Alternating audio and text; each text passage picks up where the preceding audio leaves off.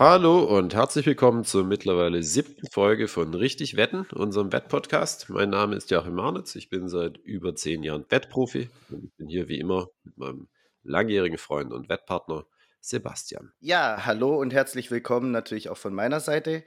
Joachim, ja, 7 Folgen, das ist jetzt schon eine ganz ordentliche Zahl, muss ich sagen. Bin ich sehr begeistert. Möchte gar nicht groß Zeit verlieren, denn uns steht hier heute einiges bevor. Und zwar möchte ich mit dir über das EM-Turnier reden. Und da würde mich als erstes die Frage interessieren, wem drückst du denn die Daumen? Wem drücke ich die Daumen? Ja, also schon noch Deutschland, trotz Löw. Das ist Äh, sehr, sehr schön. Ist ja das letzte Turnier jetzt auch. Also da, Es ist das letzte Turnier, es ist absehbar. Ich meine, es ist nicht mehr so sehr, dass ich Löw gar nicht mag, aber es ist einfach zu lange gewesen, denke ich. Und da war ja schon fast länger dran als Merkel. Nicht ganz.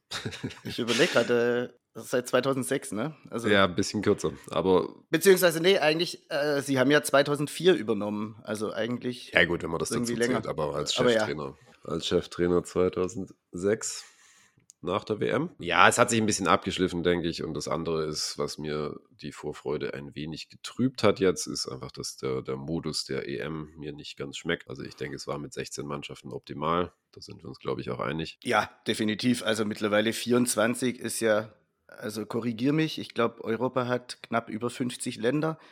Das heißt, Ja, es ist jede zweite Nation automatisch dabei. Das ist einfach albern. Also da brauchen also wir nicht genau. drüber reden. Ergebnis der Modusänderung ist es, die Qualifikation ist nicht mehr spannend und die Gruppenphase in vielen Fällen auch nicht mehr. Und dafür hat man halt im Tausch dafür ein Achtelfinale.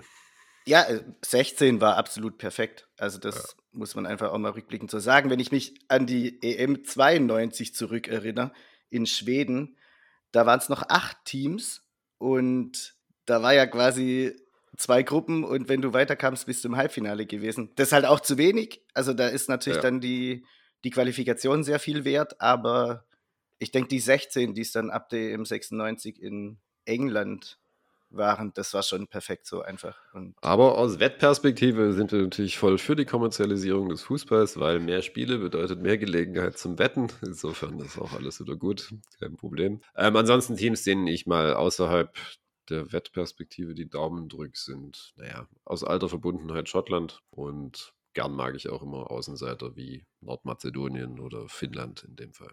Gewisse Sympathien habe ich auch traditionell immer für Portugal und Italien, aber das, damit sind wir auch schon beim halben Turnierfeld. gut, ich wollte gerade sagen, also jetzt hast du ja dann auch, jetzt hast du ja, ich hätte gerade nicht spontan sagen können, ob Schottland dabei ist, ehrlich gesagt. Aber Ja, sie haben es tatsächlich geschafft, Irland du, nicht.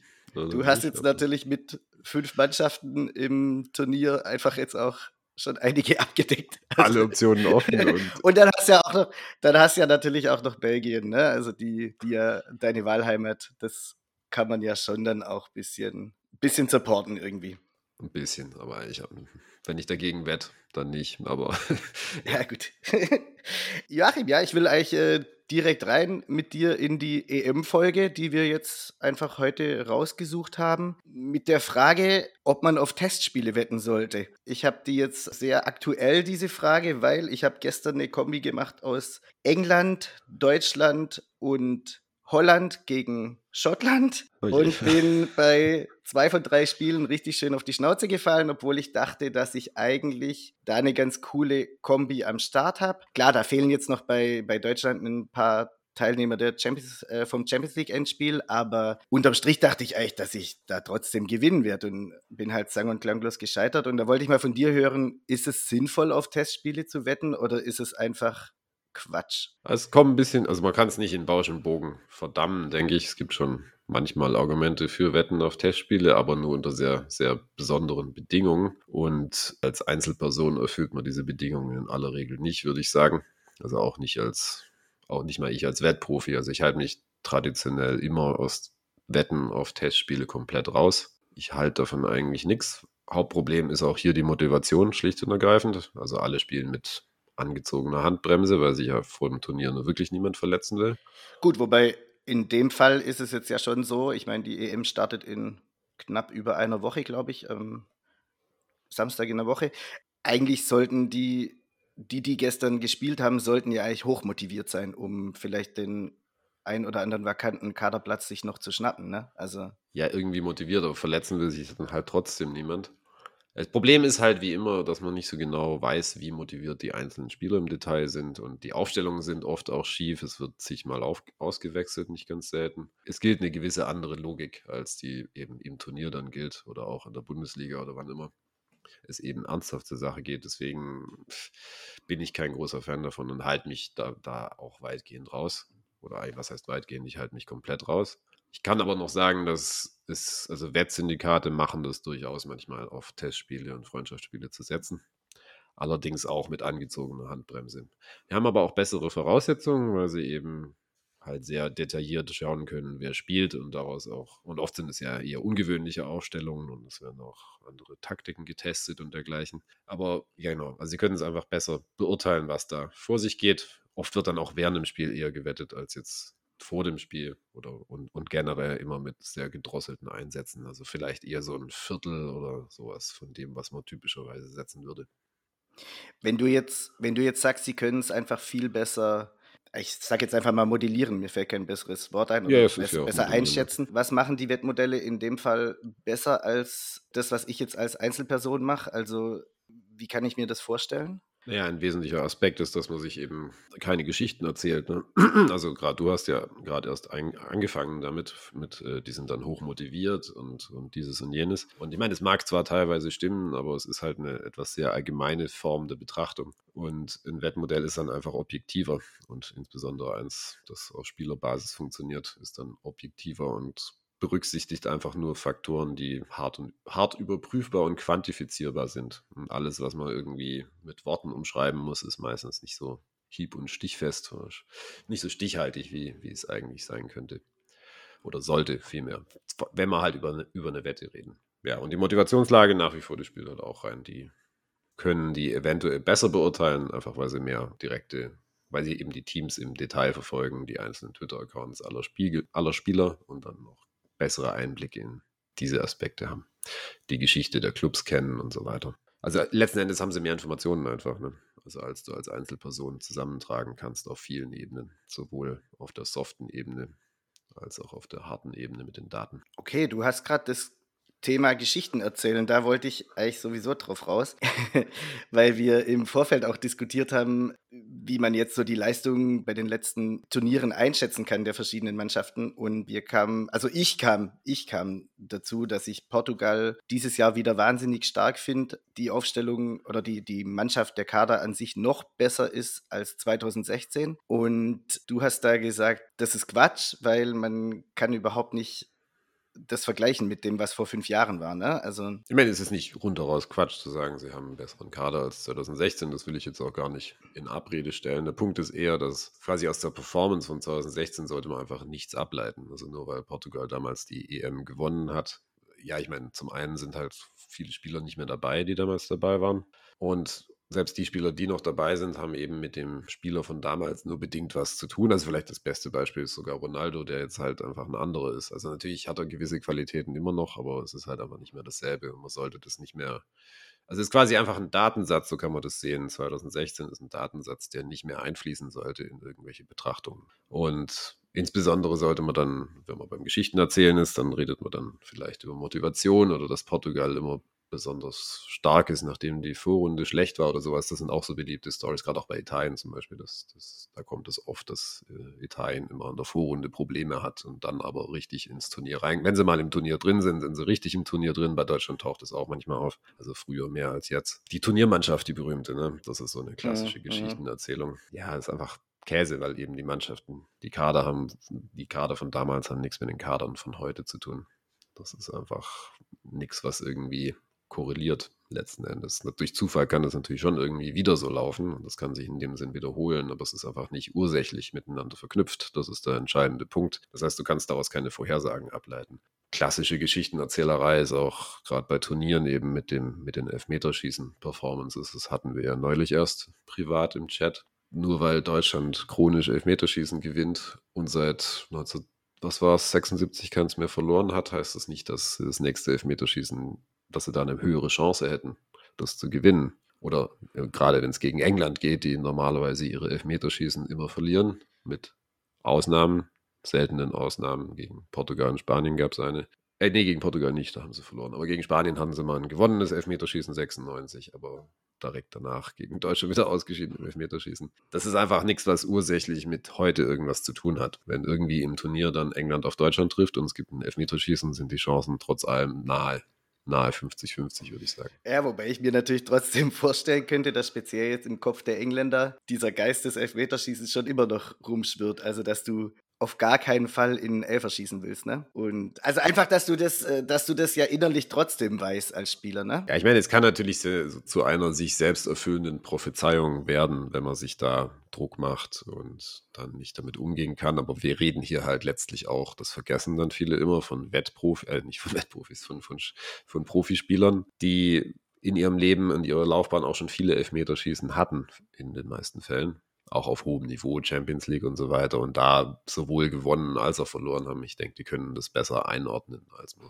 das von außen sehen will. Es ist einfach Information, die dann gerade der Reporter gerne ausblendet und dann einfach auf die Vergangenheit eingeht, die quasi sichtbar ist für den Zuschauer aus der Nationalmannschaftsebene. Aber man kann ja nicht ignorieren, dass die eine ganz andere Biografie haben und in aller Regel eben keine Nationalmannschaftsspieler sind, sondern Clubspieler und die Situation schon x-mal erlebt haben.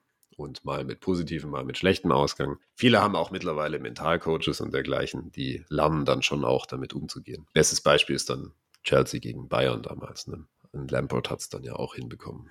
Gut, der hat halt einfach draufgeschweißt, ne? Also der, Ja. ich meine, der Ball hat ja im Tor eingeschlagen, da ist der Manu Neuer noch gar nicht losgehüpft. Aber ja, gut, ich gebe dir natürlich insgesamt schon recht. Also ich erinnere mich zurück an die WM 2018. Das war England gegen, glaube es war Kolumbien, und Kolumbien hat relativ spät ausgeglichen. Und dann ging es irgendwie ins Elfern und ich dachte mir schon so, alles klar, jetzt sind sie raus. Und dann haben die gefühlt für mich zum ersten Mal, weil an das, was du vorhin erwähnt hast mit der EM 96, kann ich mich wirklich nicht erinnern, haben sie dieses Elferschießen gewonnen und es war so, oh Mann, ey. eigentlich wollte ich sie jetzt scheitern sehen, ne? Also, Ja. aber gut. Da, um mich da ja auch irgendwie wieder zu bestätigen, ich meine sogar, dass ich dann noch drauf gewettet habe, dass Kolumbien dieses Spiel gewinnt, also im Elfmeterschießen. Ja. Einfach so just for fun, um noch so, ja, war ja, um mir das nachher so selber zu sagen, so, ja, war ja eh klar, war ja eine sichere Nummer, ne? Ging dann in die Hose. Aber das sind auch so Geschichten, die kommen natürlich primär auch deswegen zustande, weil die Stichprobe so klein ist. Es gibt einfach nicht so viele Elfmeterschießen. Deutschland hatte jetzt auch nur eine Handvoll letzten Endes, seit wir beide am Leben sind. Ja, das stimmt schon, viele waren es nicht, das ist schon richtig. 82 war eins gegen Frankreich. Aber halt einfach alle erfolgreich. Das ist auf der Habenseite. Alle erfolgreich, genau. Aber ja, ich war ja zum Beispiel auch im Stadion 2006 bei Deutschland und Argentinien. Ja. Bei dem Elfmeterschießen und naja, also ich kann nicht sagen, dass ich da besonders optimistisch war direkt vor dem Elfmeterschießen. Das ist einer der wenigen Momente in meinem Leben, in denen mir wirklich schlecht war vor Nervosität. Also noch vor keiner Schulprüfung oder Uniprüfung hatte ich so ein Gefühl jemals wie da. Gut, wir haben es ja schon gelernt, vor deiner Mathe-Abi-Prüfung, da hattest du wahrscheinlich keine Angst, weil du wusstest, wie es ausging. Genau. Ich weiß noch, dass ich 2006 gegen Argentinien auf dem Schlossplatz war in Stuttgart. Das Spiel so auf so einer Großleinwand geschaut mit, keine Ahnung, gefühlt ganz Stuttgart. Und ich weiß noch, dass ich überhaupt nicht nervös war und schon überlegt habe, gegen wen wir dann im Halbfinale kommen. Du warst halt voll, oder? Es ist möglich, dass ich vielleicht 2, 3 Bier hatte, ja. Ich war anfangs super nervös und dann habe ich irgendwie gesehen, wie der sich ja komplett vercoacht hat da irgendwie. Der Peckermann war das damals und ab da war so, ja gut, ich meine, als hätte Mascherano in seinem Leben jemals ein Tor geschossen beim Elfmeterschießen, natürlich nicht. Und da war ich dann schon relativ sicher, dass wir es gewinnen, aber ja gut, es war dann auch so. Ich fand halt, dass wir sehr, sehr gute Schützen hatten und dann hatte sich das so sehr, sehr, sehr, sehr gut angefühlt. Waren auch gut geschossen dann letzten Endes, nicht so wie gegen Italien dann später. 2016. Ja, wobei das hat ja auch gereicht, ne? Hat auch gereicht.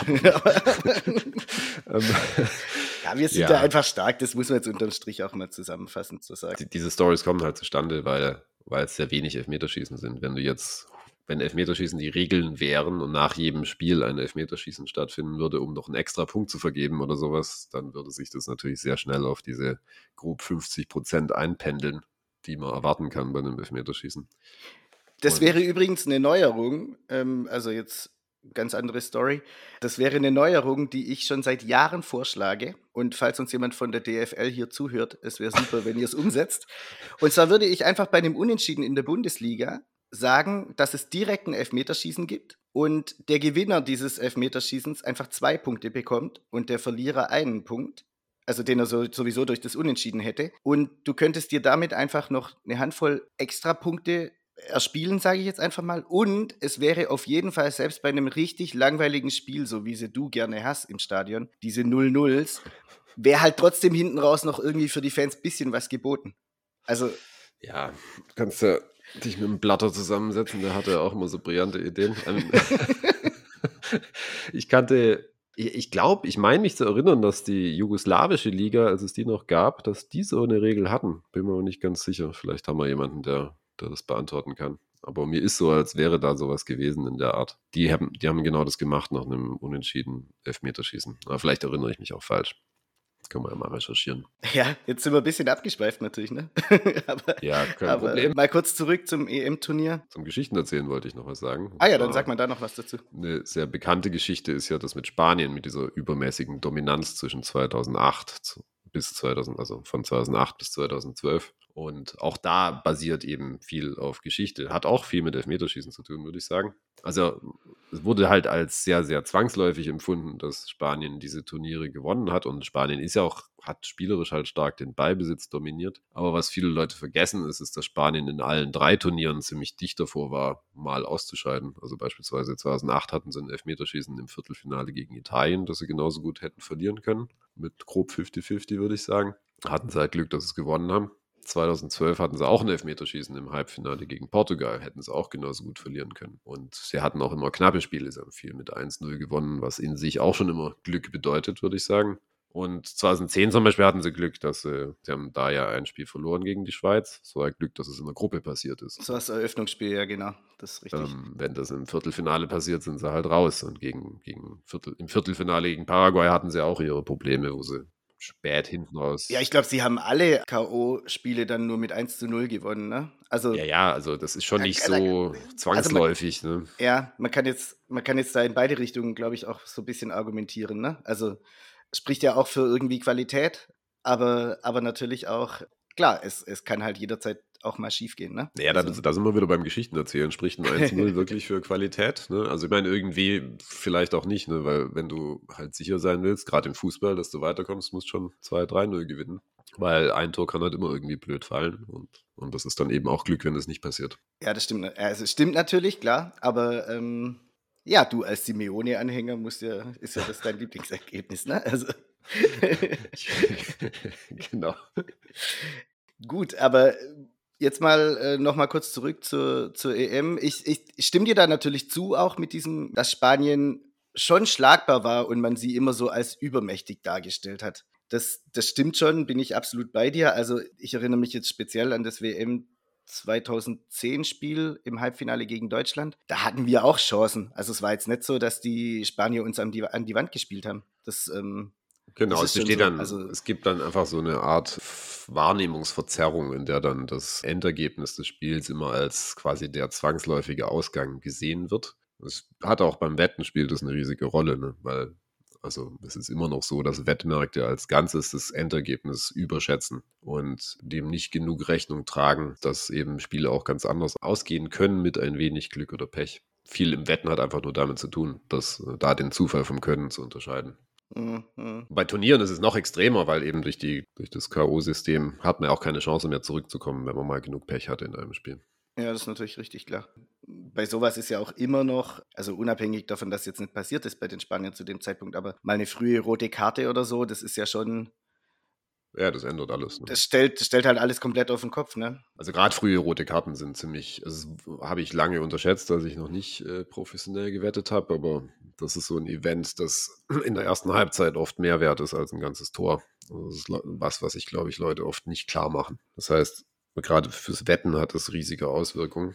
Das ist auch was ich mich noch erinnere, dass in der Anfangszeit von meinem Wettsyndikat war das was der Wettmarkt noch unterschätzt hat. Die Bedeutung einer frühen roten Karte. Und Ja, dass es eben mehr wert ist als ein Tor. Und da konnte man früher quasi, also noch vor 2010 vor allen Dingen, konnte man das dann quasi einfach blind runterwetten, also die Live-Quoten, wenn eine rote Karte Okay, in der okay. ersten Halbzeit gegeben hat. Also du kannst dir vorstellen, in dieser Bundesliga-Saison hat der VfB auswärts bei den Münchnern gespielt. Und in der Regel gibt es ja nichts zu holen. Und es gab, glaube ich, in Minute 10 eine rote Karte für die Bayern. Und ich saß hier frohlockend auf dem Sofa und habe das wirklich hart gefeiert, weil ich genau wusste, also weil ich von dir eben wusste, dass die rote Karte so früh im Spiel so viel wert ist eigentlich. Ja. Und das Ende vom Lied war, dass der VfB halt einfach entspannt 4:0 in München untergegangen ist. Trotzdem. Und, und ich hier auf dem Sofa saß und irgendwie so dachte, das kann ja alles hier gerade nicht wahr sein, ne? Ja, Also, sonst wäre es halt 7-0 gewesen. Ne? ja, also da war wirklich so, das war für mich unfassbar, wie die Bayern uns da hergespielt haben, das muss ich ehrlich sagen. Ja, es Also, ist natürlich keine Garantie. Auch ein frühes Tor zum Beispiel ist ja keine Garantie. Wir erinnern uns an Carsten Jankers 1-0 gegen England damals. ja, aber rückblickend betrachtet hätte ich lieber das frühe Tor genommen. Vielleicht hätte man dann da irgendwie. Aber gut, ja, Hätte jetzt auch keinen Unterschied gemacht bei 4-0. wahrscheinlich nicht. Aber vielleicht werden wir dann. Da sind wir auch wieder beim Geschichten erzählen. Weil Ja, so schließt sich direkt wieder der Kreis, ne? viele Leute denken, dass quasi, das hätte sich dann alles anders entwickelt und die Realität ist eher, dass Tore eher zufällig, also gerade die Reihenfolge von Toren auch eher zufällig ist und dass es wenig mit Momentum und dergleichen zu tun hat. Okay, Joachim, aber ich möchte jetzt trotzdem kurz auf die EM nochmal zurückkommen. Und zwar hast du beim Bild-Podcast, der jetzt, glaube ich, heute ist Donnerstag, er erscheint heute zum ersten Mal. Genau, ja, er ist schon erschienen, also vor ein Okay. paar Stunden. Warst du als Experte am Telefon und hast da deine Einschätzung gegeben, worauf Menschen, die jetzt, also ich sag's mal, semi-ernsthaft auf die EM wetten wollen, so wie ich jetzt hier mit meinen Kumpels, ne, hier mal Kombi, da mal Kombi, worauf die achten sollten bei der EM? Wo jetzt da die Unterschiede sind zur Bundesliga irgendwie. Kannst du da mal was dazu sagen, bitte? Also im Sinne von, was soll man wetten, wenn man nicht so voll intensiv jetzt anfangen Genau, will, ein also Wettmodell aufzubauen, etc. genau. Einfach Spaßwetten jetzt irgendwie oder wie es ja bei den meisten bei der EM jetzt schon so ist, ne? Ja, genau. Also, wie ich auch in dem Bild-Podcast erwähnt habe, es ist jetzt auch keine Schande eigentlich, weil eine EM besteht eh nur aus 51 Spielen insgesamt. Da kann dein Wettmodell so gut sein, wie es will. Es wird einfach nichts daran ändern, dass über so eine kurze Strecke ist einfach der Zufall dominant entscheidet, ob du ob du da mit einem Plus rausgehst oder mit einem Minus. Was natürlich nicht heißt, dass man automatisch alles wetten sollte, was einem in den Sinn kommt. Also natürlich sollte man sich immer noch bemühen, schlaue Wetten abzugeben, aber es ist jetzt auch nichts falsch dran, mal eine Spaßwette abzugeben bei einer EM. Man sollte halt die Einsätze entsprechend in Grenzen halten. Aber ich denke, es gibt hier gute Kriterien, mit denen man trotzdem arbeiten kann. Und zwar kämen hier meine Zufallsindikatoren ins Spiel, die ich auf meiner Webseite, auf meinem Blog crimsoncorporation.de auch für verschiedene Ligen pflege und ich werde das auch für die EM machen. Eine Variable, die man anschauen kann, die ziemlich gut geeignet ist, sind diese Expected Goals, von denen wir ja mittlerweile auch schon mal geredet haben und die ja auch immer verbreiteter sind. Also gerade zu den EM-Spielen habe ich keine Zweifel, dass diese Expected Goals in der einen oder anderen Weise veröffentlicht werden. Ich weiß nicht, ob von den Fernsehsendern selber. Wer macht das denn in Deutschland, die EM? Wahrscheinlich ARD, ZDF, Ich habe oder? keinen blassen Schimmer, ehrlich gesagt. Oder kurzzeitig waren auch mal die Länderspiele auf RTL oder so. Ich habe wirklich keine Ahnung. Also Absolut. ich wohne schon länger nicht mehr in Deutschland, deswegen habe ich da keinen Überblick. Und ich schaue in der Regel keine Länderspiele. Also, Und ja, also nichtsdestoweniger irgendwo werden diese Expected Goals veröffentlicht werden, sei es jetzt im Fernsehen direkt, so wie es Sky, glaube ich, macht, ne? Oder eben, es gibt genug Webseiten. Also Opta hat dazu Daten, findet man auf Infogol. Ich werde auch ein paar Sachen in den Shownotes verlinken, wo man Expected Goals zum Turnier finden kann. Und ja, also aus diesen Expected Goals, und das werde ich wie auf meiner Webseite erklären, kann man eben Zufallsindikatoren errechnen.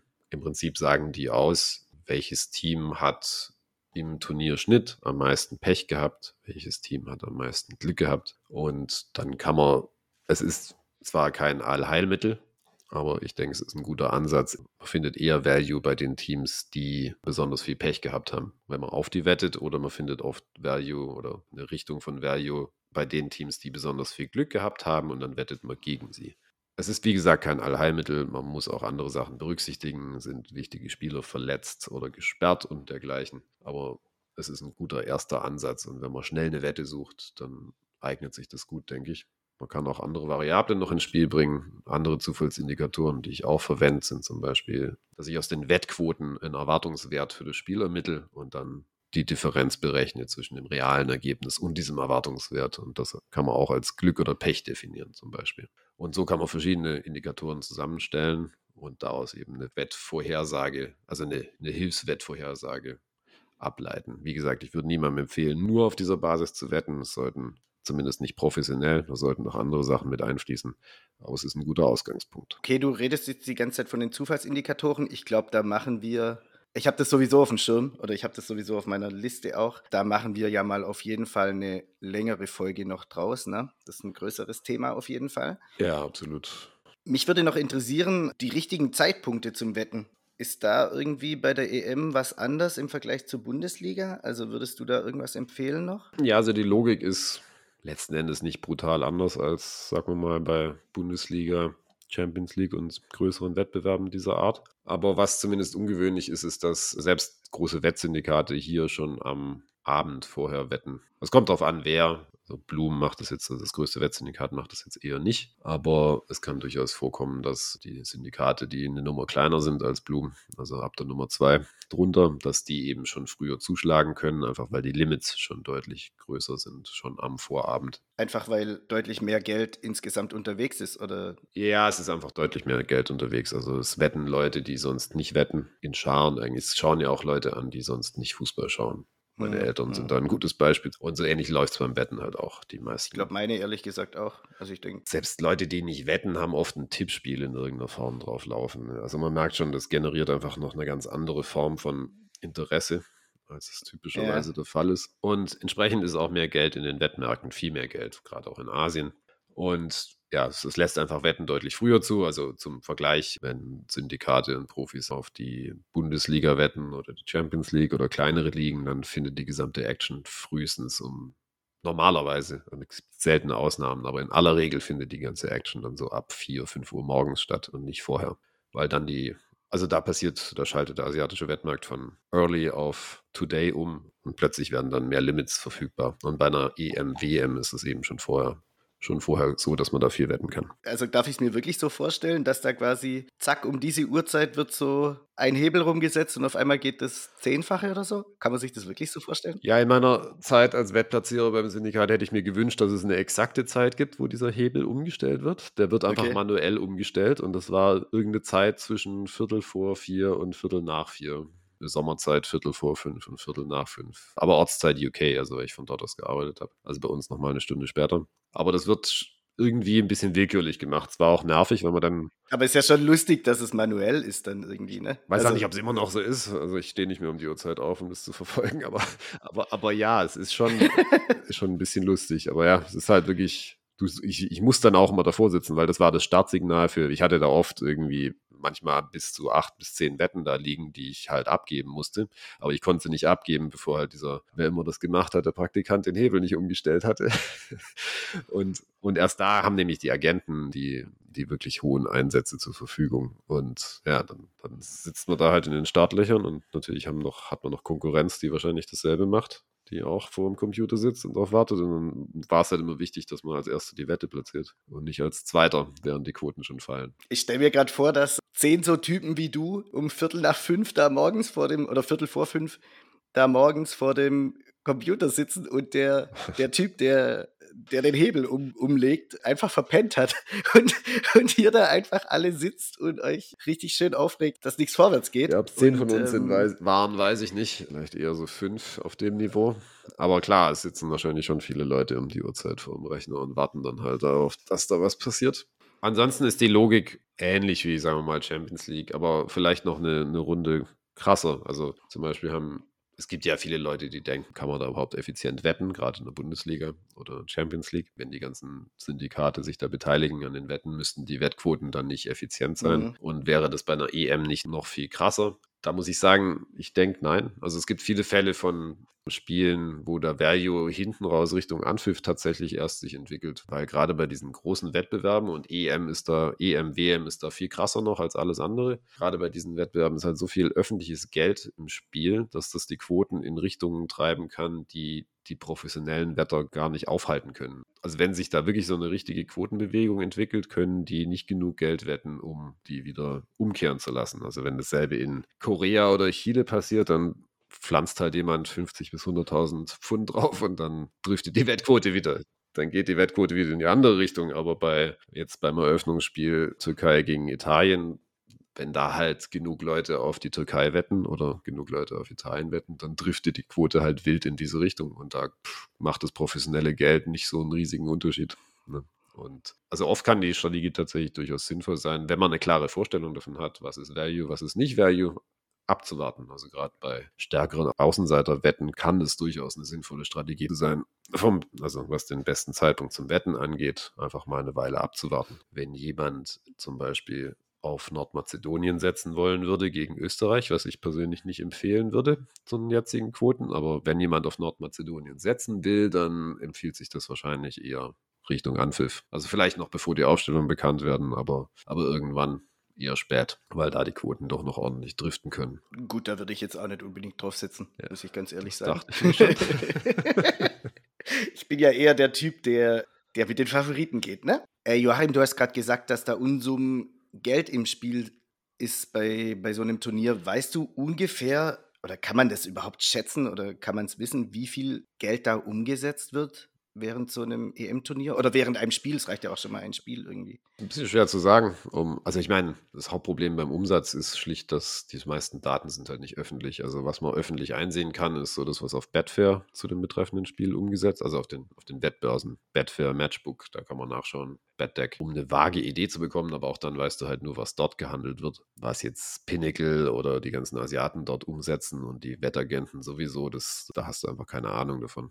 Das kann man auch nicht schätzen. Ich kann ein bisschen was zu möglichen Einsätzen sagen. Ich weiß, also ich auch nicht zur aktuellen EM, weil ich halt nicht mehr beim Wettsyndikat arbeite, aber ich kann sagen, dass zur EM 2016, WM 2018, das Benham-Syndikat hat damals, also das war jetzt basiert auf Gerüchten letzten Endes, weiß ich nicht hundertprozentig, ob es auch gestimmt hat, aber das Gerücht war, dass Benham bis zu 3 Millionen Pfund pro Spiel gesetzt hat bei der EM, WM. Und bei Bloom waren es sogar 10 Millionen. Also Maximaleinsatz pro Spiel. Das heißt nicht, dass sie das jedes Mal hatten, ne? Also, Das heißt nicht, dass sie es jedes Mal gemacht haben, aber es heißt, dass es möglich war. Und das gibt einem ja schon eine gewisse Idee von den Umsätzen, die da generiert werden, ja. weil das ein Vielfaches höher ist. Also zum Vergleich, man konnte damals bei einem Bundesligaspiel wie Serie A, La Liga etc. Kurz vor Anpfiff vielleicht sowas um die 350.000 setzen auf einen Schlag. Okay. Also es sind natürlich absurde Zahlen, ne? Das ist ja auch total verrückt. Also, Mein eigenes Syndikat hat so da war die Maximalwette, ich glaube 700.000, also ungefähr 800.000 Euro fürs Handicap und dann nochmal dieselbe Summe ungefähr für Total Goal. Also mehr haben sie dann nicht gesetzt. Also da war so die Bremse. da wurde aber auch nicht mehr live nachgesetzt, oder? Ist es dann wirklich so ein Ding nach oben, so wir setzen halt maximal die 10 Millionen oder sage ich dann da so, Nee, das kommt kommt auf den Verlauf das an? kam bei uns Okay. das kam bei uns auf den Spielverlauf an, weil bei Asian Handicap funktioniert es ja so, dass du quasi immer neu startest. Wenn du jetzt halt eine Siegposition hast und du führst und dein Team schießt 2 Tore, dann kannst du relativ gefahrlos wieder draufpacken auf diese Position. Also natürlich gibt es immer ein Risiko, dass du alles noch verlierst, aber Hm. das wird dann als relativ sichere Sache gesehen, ja, aus Wettperspektive. Und also man lädt dann nicht beliebig nach, also man gibt da schon Einschränkungen, aber es kann schon sein, dass man da noch nachsetzt, wenn es gut läuft. Also wir hatten ein Extrembeispiel in Spanien irgendwann, 2015 war das. Da hat einfach das Team, auf das wir gesetzt haben, hat in den ersten 15 Minuten irgendwie 3 Tore geschossen und dann noch ein paar nachgelegt danach. Und da haben wir dann insgesamt mehr als 1 Million gesetzt auf das Spiel, aber das ging halt nur, weil wir immer nachgesetzt haben. Okay. Und weil man dann ja irgendwann auch merkt, okay, jetzt haben wir auf jeden Fall Plus, ne? Und jetzt kann man halt auch weiter. Und wenn du halt Draw No Bet gespielt hast und dein Team führt 5-0, ne, dann ist das Risiko halt überschaubar. Da technisch riskierst du dann natürlich dann mehr als 1 Million, aber es ist halt de facto einfach nicht mehr so, in aller Regel jedenfalls, dass das noch aufgeholt wird. Ja, gut. Also, ich meine, es sind schon die wildesten Sachen vorgekommen, auch Ja, wir hatten damals, glaube ich, wir hatten mal Dortmund Draw No Bet gegen Schalke, ne? Und das dann, hatten wir mal, genau, da wollte ich drauf raus. Das war das 4-0 und dann 4-4. Und das gab es ja auch mal bei den Schweden gegen Deutschland. Ne? Da hat, glaube ich, Deutschland 4-0 geführt. Und die Schweden haben dann noch ein 4-4 gemacht und keiner wusste, wie es ging. Und ich glaube, da haben auch einige relativ auf den von dir angesprochenen Wettbörsen relativ viel Geld verloren auch, ne? Weil ich meine mich zu erinnern, dass damals die Wettquote 1000 gematcht wurde auf das Unentschieden. ja, genau. Und die Quote 1000 ist ja dann schon, wenn dir das einer nur mit einem Euro matcht, ne, dann hältst du es erstmal für die richtig coole Idee in dem Moment und freust dich über einen gewonnenen Euro, aber es kann halt auch richtig wehtun dann, ne? Deswegen auch Finger weg von solchen Sachen. Muss man ja einfach so sagen, ne? Also es ist ja einfach dann nicht wert, da diesen Euro zu verdienen. Ja, auf jeden Fall. Also ich verstehe auch nicht, wie Leute auf solche Wettquoten setzen. Bringt einem einfach nicht genug, um das Risiko zu rechtfertigen. Und auch aus Volatilitätsgründen ist es am besten, man bleibt bei den Wettquoten, die in der Nähe von 2,0 sind. Deswegen Asian Handicap. Alles klar. Wenn jetzt solche Summen im Spiel sind, Joachim, da kann ich mir jetzt ja schon auch vorstellen, dass man kennt es ja jetzt hier Fall Heutzer und so, ist schon eine Weile her, aber wir haben es beide aktiv oder zumindest live miterlebt, dass Spiele einfach auch verschoben werden. Ne? Ist das in irgendeiner Form da ein Problem? Also Matchfixing wird es ja genannt, ne? Richtig. Ist es bei einem EM-Turnier, ist es in irgendeiner, oder auch einer WM, ist es in irgendeiner Form ein Problem? Ist sowas schon mal nachweislich passiert? Ist sowas Ja, also es kam definitiv schon vor. Ich war auch bei dem Spiel dabei, soweit ich mit weiß. einer Wette oder live? Nicht mit einer Wette, ich war im Ah, Stadion. okay, alles klar. Und zwar, was ja ganz gut dokumentiert ist, dass es Fälle von Matchfixing bei der WM 2006 gab in den Gruppenspielen und auch im Achtelfinale noch. Ah, okay. Ja, ich denke generell, wenn wir auf dieses Thema Matchfixing nochmal in einer gesonderten Folge eingehen. Das ist ein sehr umfangreiches Thema, gerade auch aus Syndikatsperspektive und aus Wettprofi-Perspektive. Aber ja, um deine Frage kurz zu beantworten, also 2006 sind Fälle dokumentiert und ich war bei einem Spiel dabei im Stadion. Also wir haben damals Tickets gekauft für den Fall, dass Deutschland Gruppenzweiter wird und dann ist da letztlich Ecuador weitergekommen. Man hat gegen England gespielt. Bei dem Spiel war ich im Stadion. Das andere war das schon erwähnte Deutschland-Argentinien im Viertelfinale, das aber darauf basierte, dass Deutschland Gruppenerster wird. Jetzt ist damals Ecuador gegen England im Achtelfinale und naja, es war schon seltsam, wie passiv Ecuador agiert hat in der Verteidigung. Ja, im Nachhinein kam halt raus, also nicht, dass ich das damals wirklich vermutet hätte.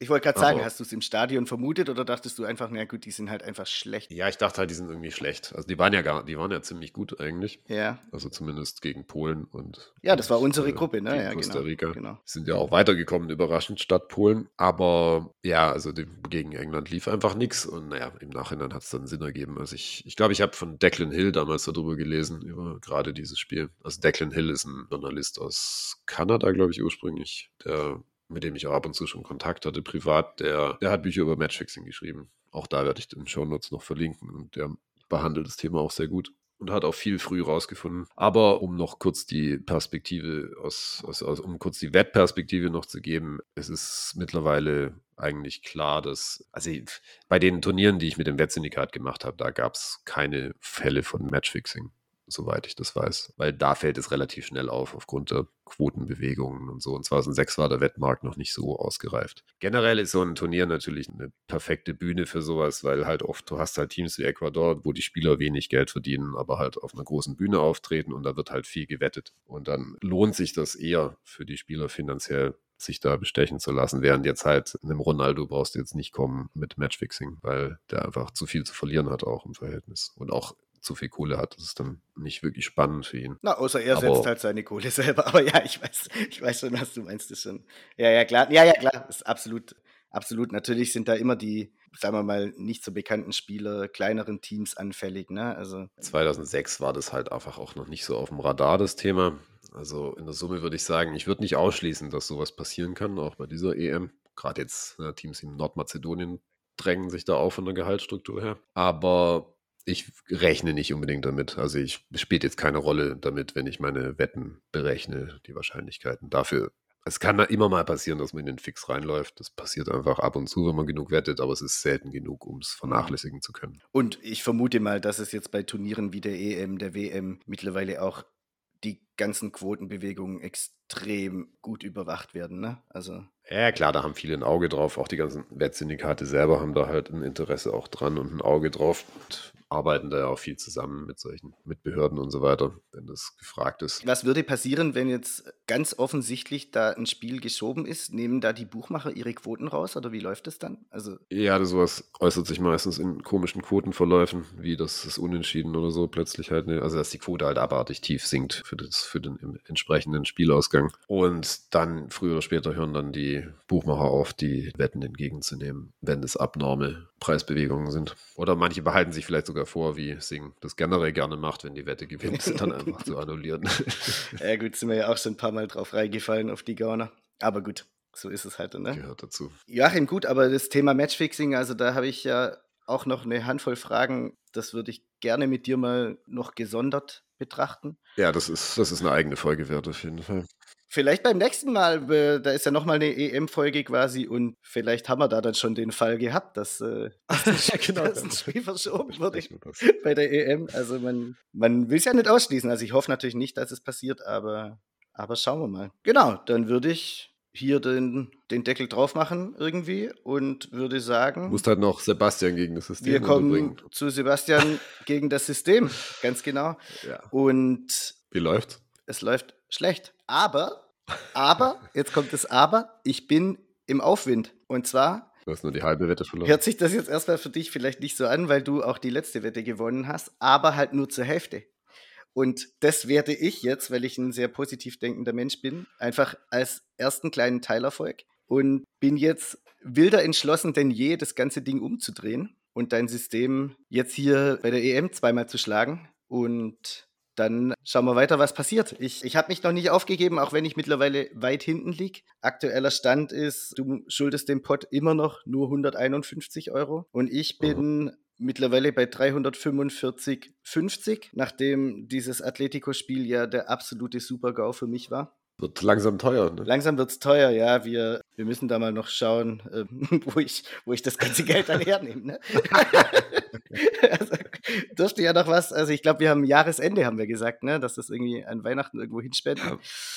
Lass mich noch kurz erklären, wie Sebastian gegen das System funktioniert. Wir suchen uns jede Podcast-Folge ein Spiel aus. Unser Wettmodell hat für jedes Wochenende offensichtlich eine Menge von Wetten, die es vorschlägt, oder eben in dem Fall für die EM. Diese Wetten schicke ich dem Sebastian. Der Sebastian sucht eine davon aus, wo er dagegen hält. Und wenn die Wette für mich gewonnen wird, dann muss Sebastian den gewonnenen Betrag spenden. Und umgekehrt, wenn Sebastian seine Wette gegen mich gewinnt, dann muss ich den betreffenden Betrag spenden. Ganz genau. Ja, was haben wir diese Woche?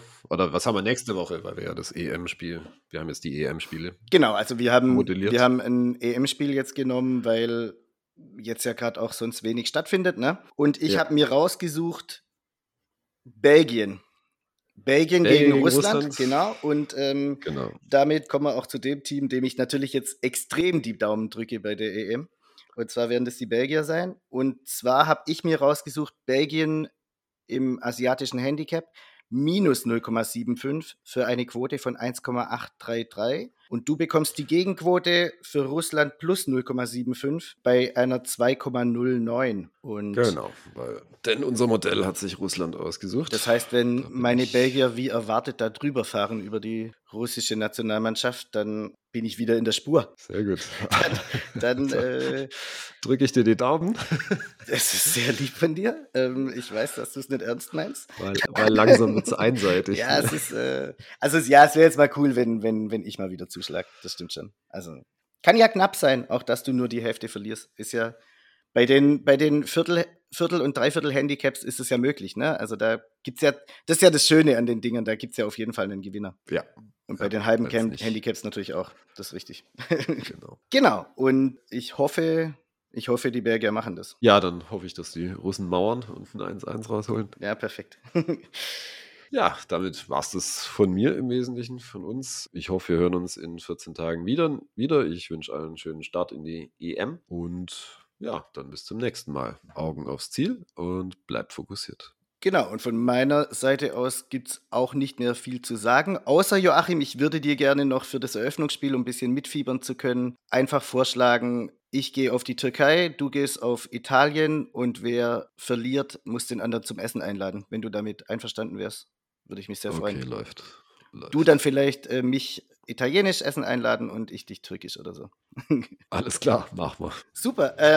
In dem Fall, ja, euch einen guten Start auch von meiner Seite aus in die EM und wir hören uns in 14 Tagen wieder. Ciao. Ciao, ciao.